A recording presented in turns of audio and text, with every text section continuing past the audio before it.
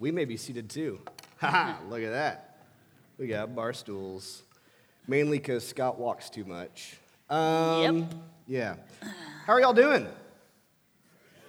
Good. Okay. Glad you're here. I'm feeling kind of complicated, actually, because I'm very excited to preach with Raegan. And I'm also terrified of it because I will overtalk and she'll squeeze my knee. And it's a barstool table, so you'll see it. Yep. And so you'll know, like, oh, Raegan's mad, he's talking too much. And so, like, that's going to be going on in my head the entire time. It's going to be fun. It's going to be really fun. No, this is our first time trying this. The great experiment. Let it begin. Yes. We don't know how this is going to go. True story, we have not actually, like, full-on rehearsed this message because it got weird. And so... we're just like, let's just figure it out. We can wing it. We kind of know. We've got, like, red and blue. Blue means me, red means Raegan. Like, we got the idea, but, like, this could be a disaster, just a fair warning. Sure. And it is going on YouTube, so you can watch it and enjoy it later as well. If it starts to get off rail, we're just going to talk about the finale of The Bachelorette. Yes, which was talk about Peter. Trash. Oh. 3 hours wasn't long enough to see that is train such wreck. a plan B. Okay, so... we have been in a sermon series called Then and Now, where we have been, for the first few weeks, we talked about the history of Lover's Lane, how it informs not only who we were and who we are, but who we want to be in the future. And then a couple weeks ago, we started talking about evangelism. So we know who we are. We've got this idea of, loving all people in a relationship with Jesus Christ. How do we get that message out into our communities in a way that is effective, in a way that is healthy, in a way that is inspiring? And so we've been talking about that because if there's one thing I know, it's that evangelism is one of those things that people either really love, and then I'm like kind of concerned about you, or it's something that people really don't enjoy. And so we've been trying to remove those stumbling blocks from us. So all that being said, today we're going to talk about what does it mean to listen. And I'd like to open us with a word of prayer. God, please be with Raegan and I. Please, please, please, please, please. No, God, be with this entire community of faith as we prepare to hear your word for us this morning. Allow us to listen well. And God, speak through Raegan and I. Allow us to walk humbly in your will. In your son's name we pray. Amen. Amen. So recently I heard a report that literally kind of took my breath away. And doctors are finding this new health crisis that possibly could be the #1 public health crisis. And it's crazy. So this problem, the effect on the body, has the same as smoking 15 cigarettes a day.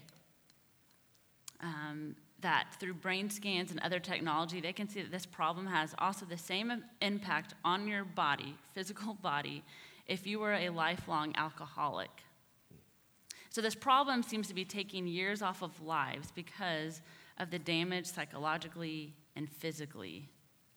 And I would bet that some of us in this room have it. Or maybe you have had it before, or you know someone who maybe has it. And do you want to know what it is? It's a loneliness. Who's giggling? Pipe down. Get out. Mom and Dad are teaching. Pipe down. That's right. She's teaching. I'm just disciplinarian this morning. That's my whole role. And so I was listening to this podcast, Jen Hatmaker, who's my spirit animal and idol, who liked my tweet this week and quoted me. Yes, we all know. We all know she liked your tweet. It's fine. We all know. She did a podcast with this woman named Shasta Nelson, and she studies friendship and she actually has this book called Friend and Intimacy Together.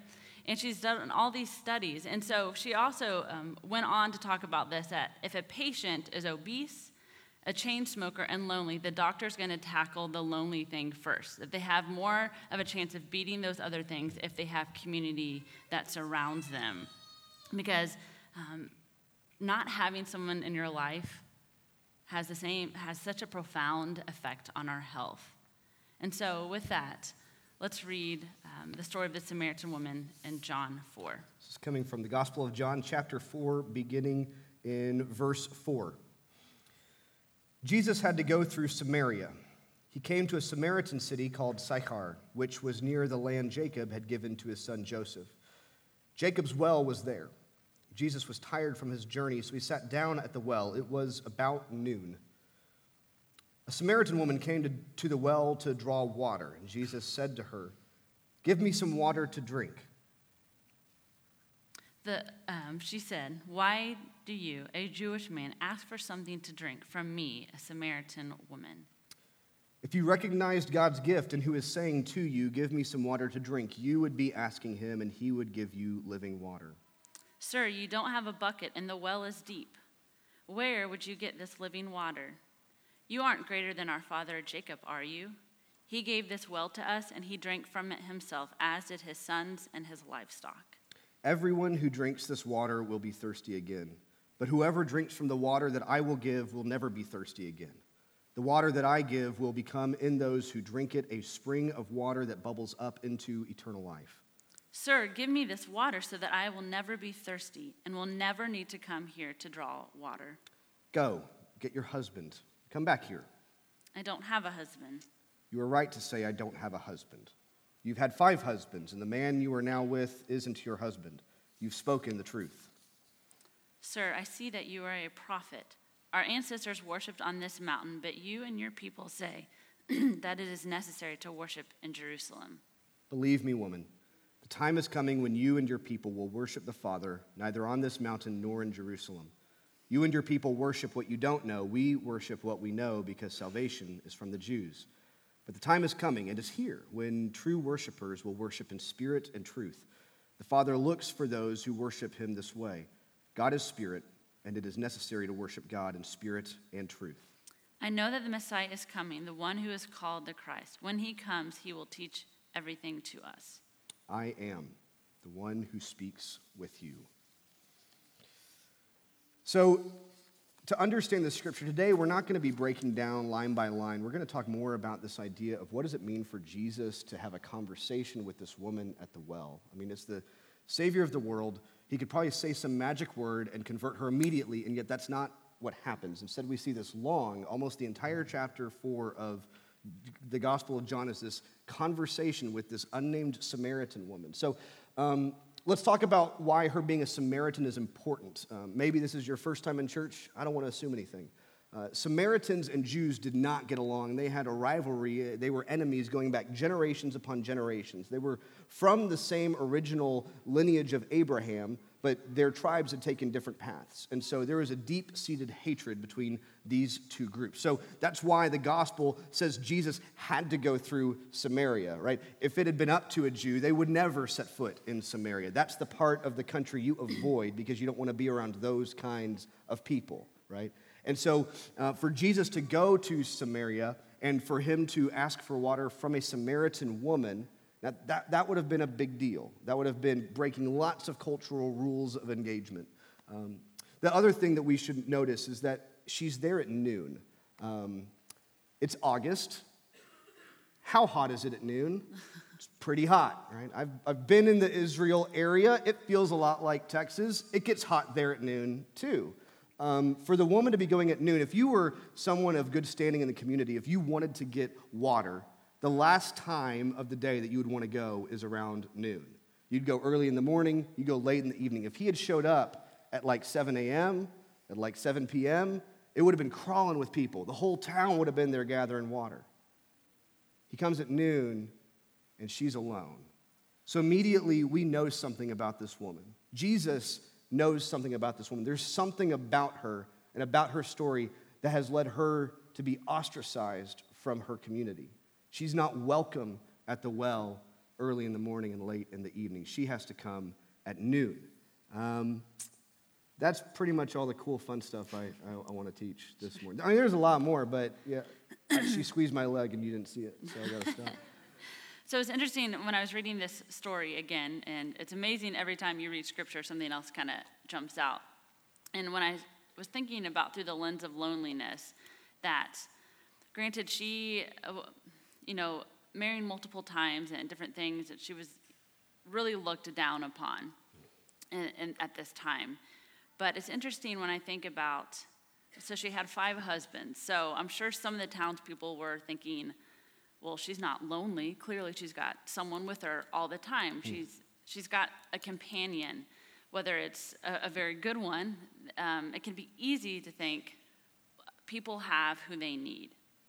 And so I know in my own life, like sometimes there's people that I want to be friends with or I want to hang out with, but I see like, well, their life is so full. Like, look how many people they're hanging out. They're always at events. They're always doing things. Or, they've got a great spouse and kids. I'm sure their life is so full. And what I find is that there are people that have lots of relationships, are very busy, do things, but are incredibly lonely. And we can assume that people have what they need, and they don't. I think, as great as Scott is most days, there are still moments where there's something within me that needs something deeper, that needs something just different, more. And so I have to be intentional about seeking those out. More than this? I know. It's amazing. I know. What more could you possibly want? So my goal is to derail this whole sermon. I know, it's going to happen. And so I think when we think about people, when we, just don't ever assume that people have these deep connections where they feel like they are able to grow and that they feel loved and valued, because that just isn't the case. And so that's, when I read the Samaritan woman, I think about people in my life that I'm like, maybe I need to reach out. I need to listen to hear how they truly are, how their heart truly is. Because chances are people don't really ask you all the time and like really mean it. Like, how is your heart? How is your life? And so how can we be that kind of people? Because Jesus essentially does this. He sees her fully and loves her. So loneliness is something that's going to be on the hearts of people that we go out and we evangelize to. So this morning we thought, let's talk about ways in which we can consider how do we approach a world that is increasingly lonely, where people feel like they're not noticed, they're not heard, they're at the well alone. So I've got a weird last name, Gilliland. Yeah, it's really fun. It's like super Thanks Scotch-Irish. Yeah, you're welcome. Yeah. Mm-hmm. She was Raegan Welsh. Now she's Gilliland, right? That was fun. And I had a speech impediment when I was a kid. We'll talk about that later, actually, in this sermon. And so Gilliland was always a fun name for me growing up. Now, I will say it's become a perk, a little bit of a perk now that I've gotten older, because I always know when a telemarketer's calling me. Because I'll get them on the phone, and you guys know what it's like. Hello, mister, and then they'll pause. And like, oh, it's my favorite time of my life. What's it going to be this time? I live for that pause. I'm like, oh, do it, dude, do it. Try me. I've heard them all. Yep. Mr. Gilliard? Nope, don't know him. Hang up, That's not... It's a hard name. It's not that hard. Like, Gilliland. Y'all say Gilliland. Boom! Y'all could be excellent telemarketers. Yeah. You'd sell me all sorts of stuff. Well, when we had been married a few months, and I looked at my phone, and I had his name spelled wrong, because... That is true. We dated 8 weeks, got engaged. There's minor details. But because when I first met him on staff, I was like, I guess I need this guy's number. I don't even know what I put, like Gilliam or... I don't know. Gilliana. I just gave up. Yeah. So I think a lot of us think that when we go out to evangelize, we're sort of like telemarketers. We're supposed to have this script, right? Where we've got like, this is my testimony. This is my story of what Jesus means to me and what he's done for my life. And all that changes is the person's name that you're talking to. And like, the thing is, people know when they're hearing a script, right? You know a telemarketer when you hear their voice on the other end of the line. People don't like feeling like their name is interchangeable. That doesn't feel authentic. It doesn't feel real. It's not compelling. I don't buy a lot of stuff from telemarketers over the phone. And so I think sometimes we need to remember that our evangelism doesn't need to be a script. We don't need to have this polished story, this polished, compelling testimony that we can take to anybody and everywhere. Because the reality is the gospel is going to sound different to different people. The gospel is going to sound different to different people. The message of the gospel doesn't change, but the way that it's shared is going to change. Our Bibles, thank you, coffee. Our Bibles are like a testament to this, right? We've got 4 gospels in the Bibles. I mean, you know why that is. It's because this is really fun. All right.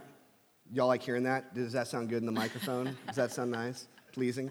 So Matthew, Mark, Luke, John, why do we have 4? They all tell the story of Jesus Christ. Why not whittle it down, edit, combine, make them one? Because each one tells a different story. Mark's gospel is designed for new Christians. It's designed to embolden them, and that's why it tells the story of these sort of foolish disciples who don't understand Jesus. Luke's gospel is for Gentile Christians, Greek people, so it uses a lot of Greek philosophy language in explaining who Jesus is. Matthew's gospel is for Jewish people, so it starts out with this huge lineage from David to Jesus that like nobody in our context really cares about anymore, but back then that was everything to them. And then John's gospel, the one we're reading today, that was for an established later Christian community who needed theological foundation because they were beginning to hear false teachings and they needed someone to tell them what is the story of Jesus. So we have all these 4 different gospels, and yet today we got into our heads that like there's one way to tell people about Jesus. There's one script that I need to have to tell everybody about Jesus. And that's just simply not true. We have to get out into our communities and we have to listen to understand what's the gospel that they need to hear. And like after what happened Friday night, like after anything like that happens, or Saturday morning, after any acts of violence or acts of hatred or acts of racism, like I'm convicted all over again of how much am I opening myself up to hear perspectives that are different than mine? How much am I opening myself up to hear stories that are different from mine so that I can understand what is the gospel truth for everybody and not just me in this world? I think as long as the Christian church continues to try to sell a white American vision of Jesus, we're going to be failing the gospel because Jesus is bigger than that. And so I look at what happened Friday and Saturday, and I wonder, what can I do here? Well, the first thing I can do is I can actually stop and I can talk to people, and I can hear their stories, and I can stop and I can talk to people who have different colors of skin than I do, who have different stories because their skin color is different than mine. Like, that's crazy that we still have to say that, but it's true. And until I wake up and realize that that's true, and I need to hear those stories, and I need to hear those experiences, then I will be half as good a pastor as I could be. I'd be 25% the pastor that I could be. And until we all open ourselves up to those stories and realize that racism very much is still a thing, and your color of your skin very much still can dictate the way that you're treated in this world, we are going to be a less effective church and less effective Christians and less effective evangelists until we recognize that, we repent of our sin, and we engage with people at the dialogue again, okay? All right. That's great. I think I'm off my pedestal for a second, yeah. We're going to go ahead and move to our second point. And we as we talked, we thought, what's really the basis of this? And we decided that sometimes what people need to hear most is that they've been heard. And Scott kind of just touched on that already. So why don't you tell you want me to tell my story? Yeah, tell your story. So I had a speech impediment, right? So speech therapy kids, unite, anybody? Come on, power up. I said Sesame Street was Fweet Fweet, and Captain Crunch was Tapton Fwunch, and Lucky Charms was Yucky Farms. One day my aunt was picking me up from school. I was like 4 or 5, and I think. And I was telling her about my day. I was a talkative kid, don't know if you noticed. And I was telling her about lunch, yunch. I was telling her all about my yunch and what I ate. And at one point I said, Aunt Debbie, I had fwing seeds. She said, fwing seeds? I said, no, Aunt Debbie, no, fwing seeds. Scott, it sounds like you're saying fwing seeds. Now I'm getting really, Aunt Debbie, fwing seeds. Weed my whips, fwing seeds. Yike a wope, Aunt Debbie, fwing seeds. And she goes, oh, string cheese. Okay. Yes, Aunt Debbie, yike a wope, fwing seeds. It's really frustrating when you feel like people are not hearing you, yeah? Have you ever experienced that? Maybe not when you were 4 or 5. Have you experienced that this last week? It's frustrating when you feel like you're not being heard. So I used to, in college, I'd spend a summer telling people about Christ by doing like the random conversations. I actually carried around a little track book. I know. But it was actually so life-changing for me. Like, that's not everyone's cup of tea, but, I talked to so many people that summer. Random people on the beach, at my work at SeaWorld. It was very exotic. I worked in a kitchen, so, it's not fun. But of all the people I talked to, there was only really one conversation that summer where a girl did accept Christ. And I think when we talk about people need to be heard, I think the reason I didn't have a higher success rate, again, I believe that God does prepare things and is working in people's hearts all the time. And so I was just at the right time at the right place. God had already laid that foundation. But the reason I feel like later on in my ministry career, the reason I've been more successful is because I have let people talk, and I've listened, and I've heard them. It wasn't just, saying my speech, just putting their name in. I think really sitting and just being present with people. And so I really love Scott a lot, and he is a great pastor. I love it when she starts with that, because now I know the but is coming. Yeah. But sometimes... But, there it was. There it is.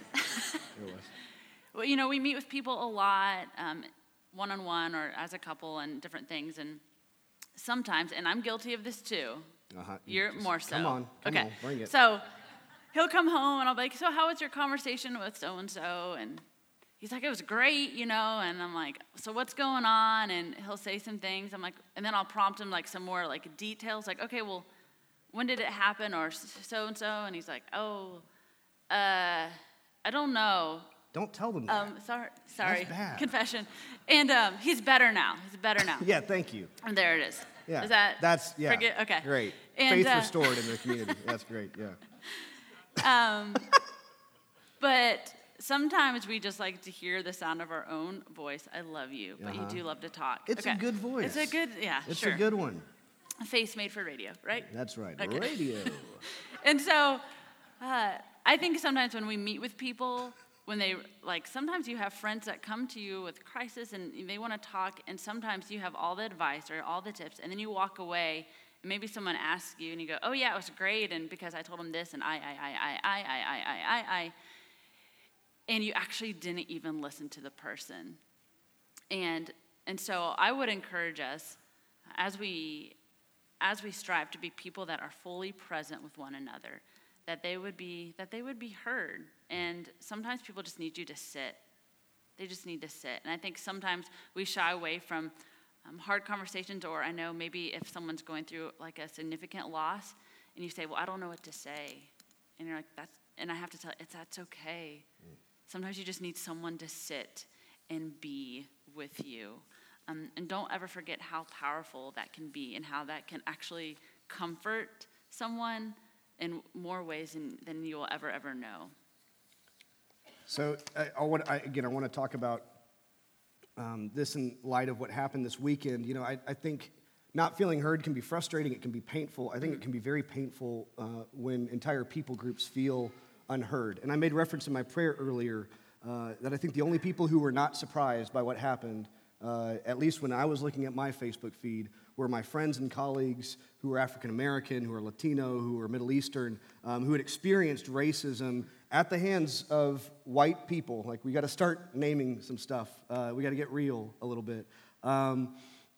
They were not surprised by what happened, because what happened on Friday night and Saturday morning is like a big, in-your-face version of what people experience every single day of their lives. And I feel like my colleagues and my friends were saying, finally, someone's listening. Like, we've been saying this kind of stuff is real. Maybe they're not carrying torches, maybe they're not carrying Nazi flags, but this kind of stuff is real. We experience it every single day. And so I wish that we could get to a point as a country, as a community, where we don't need the big in-your-face moment to remind us that what they're saying is true, right? That what our brothers and sisters are saying is true. I'm reminded of the Ray Rice issue from the NFL a couple years ago, when everybody knew that he had abused his girlfriend in a terrible way. And in fact, we knew that there was video evidence, and yet nothing was done until that video evidence was made public. Once we saw it, all of a sudden we heard what had been true the whole time. Yeah. And so I think one thing we got to keep in mind as we talk about this is great in the interpersonal sense, but as a people, as a larger community, how can we be sure that we hear our brothers and sisters with different experiences than us, that we can believe them to be true before something like this has to happen? Okay. Yeah. So one thing later in the scripture, the Samaritan woman, as she goes back to the town to tell people, which I think is really interesting, she says, come meet Jesus the man, or she doesn't say, come meet Jesus the man who I know is God. She says, come meet Jesus the man who knows me. And I think that's really, again, it's really such a powerful thing to feel like that you are known fully. And what's interesting is right after she first meets Jesus, the disciples come running in, and they were really annoyed that this woman was talking to Jesus. They were, almost trying to shoo her off and kind of saying, Jesus, why are you talking to her? Like, they just viewed her as a nuisance, as intrusive, as someone that they just wanted to get out.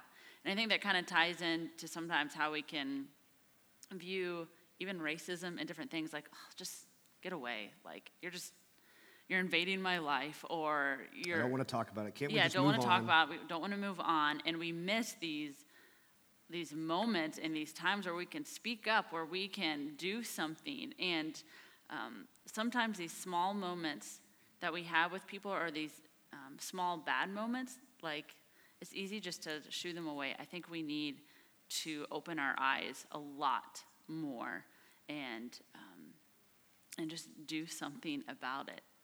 One book that I have really enjoyed this past year is Present Over Perfect, and learning how to get rid of some of the bad distractions and say no to things so we can actually engage in things that really matter, that are life-giving and that challenge us, because we spend so much time getting inundated with all this stuff. And I think God is asking us to really kind of have his eyes and his heart for the world and the people that he loves dearly. And I think we need to be invested so much more. And it is going to interrupt our life, but it's going to interrupt our life in a really good way. Keep going. That's all I got. There's more red. That's all I got. That's you too. That's red, and that's blue. Thanks. So that's Colorblind. you. We're moving on to point 3. Yeah, we're on point 3. Oh. And it's red. Okay. Yeah.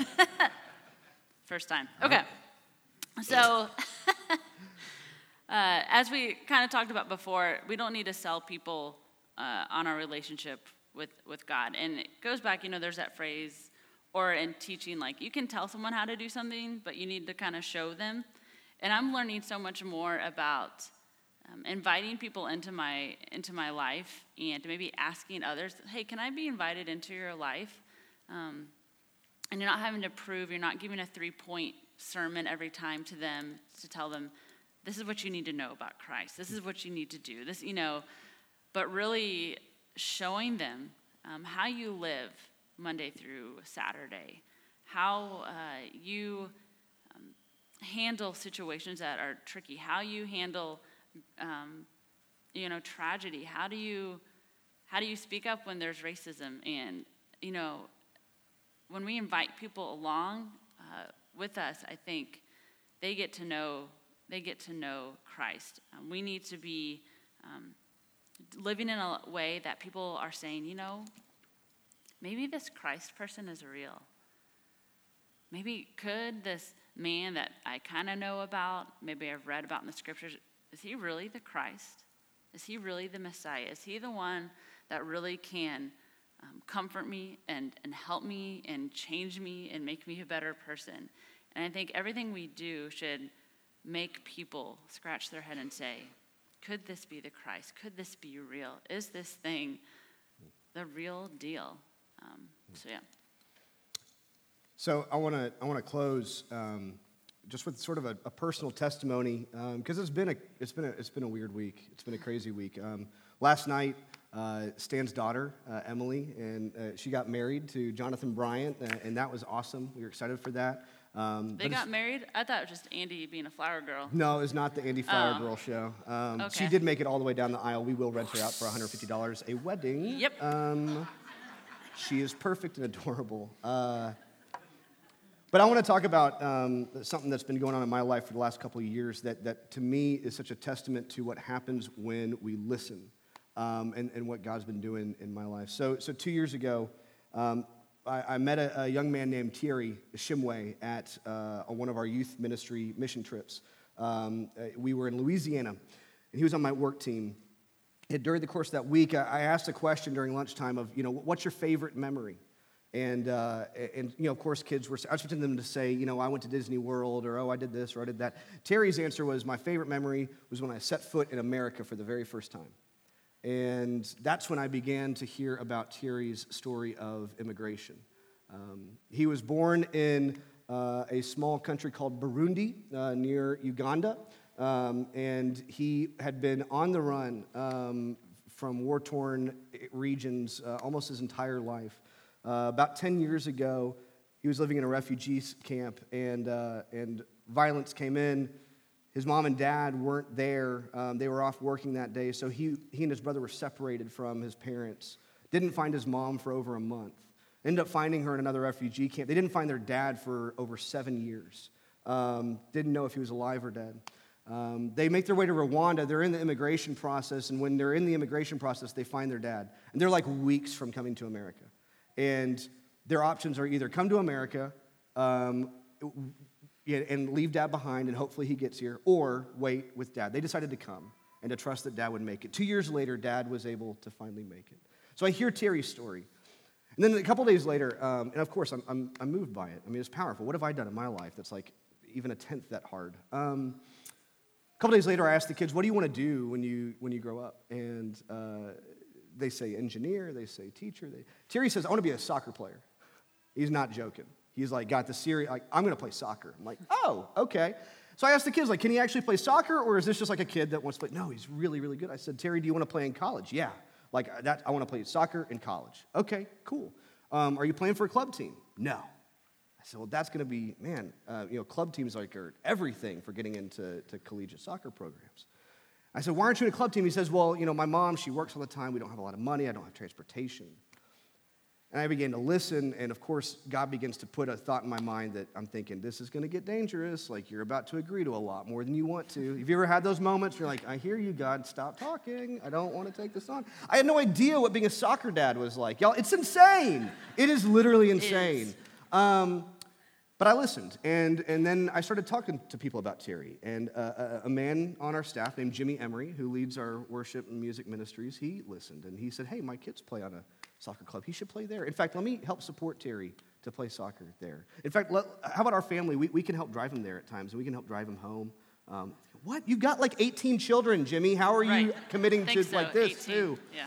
But he listened. And then the soccer coach there listened, and he said, Terry's really good, and I'm afraid he's not going to get the exposure he needs at this club. So next year, let me get you in contact with a more high-profile club. We'll get him in that one. So we go to the newer club, and he goes to this showcase tournament, and there's these scouts from a small Methodist college in Kansas called Southwestern College, and they see Terry play. And they listen first to his fancy footwork and his soccer skills, but then we talk on the phone, and they listen to his story. And their hearts are warm. They want to help him, so they begin texting and helping Terry with the application process. They're keeping me updated. Long story long, he gets in. And then there's the issue of finances, right? College is expensive. Private college in Kansas is expensive. And I'm freaking out because I'm a soccer dad. And I'm talking to somebody about Terry, and one of our friends here at this church, she had heard of Terry's story, and she says, I've got a friend, his dad's on the board of trustees, and like his grandfather was the president of the college. I'm like, yeah, great, can I talk to him, please? And they listened, and they were moved by it, and the president at Southwestern College knows Terry's name. He knows his story. The board of trustees know Terry's name. They know his story. Scholarship boards at that school know Terry's name. They know his story. And this past Friday, I was looking at images of hate-filled white guys carrying torches, shouting Nazi nonsense. And this Friday, I'm driving Terry to Winfield, Kansas to drop him off at college. Yeah. And that's not a story about how Pastor Scott is cool. What that is a story about what happens, what God will do in your life if you're willing to listen to someone who needs their story to be heard. Mm-hmm. That is a story about what will happen when we as a community, it wasn't me. This was me and Jimmy and Jill and their kids and the School of Southwestern and this church for allowing a student ministry like this to exist where we could go on mission trip together and meet. There were Hundreds of people involved in Terry's story being heard. You all were involved, whether you know it or not, in Terry's story being heard. And so our world is broken. Our country's broken. We got racists. We got hateful people. I've got racism in my heart that I work on every single day. And you do, and you do, and you do. We all do. But there's love in this world too. And there's hope in this world if you're willing to look for it. And I guarantee you'll find it a lot faster if you start listening to people's stories. Amen. I'm done. Let's go. We're late. We're late. Raegan, will you pray for us? Oh, pray for us. Yeah. God, we thank you for the way that you take the time to listen, that you are never rushed, that you simply want to be present with us. Allow us to be just like you, that we would sit and listen more, and that we would be just feet that carry love and grace, and that we stand up and we fight when we see injustice, that we would not be okay with hurt and brokenness because we know you are not. Thank you for your love. God, I don't even know what to say, God. Thank you for being patient and just being you and loving us through it all. It's your name.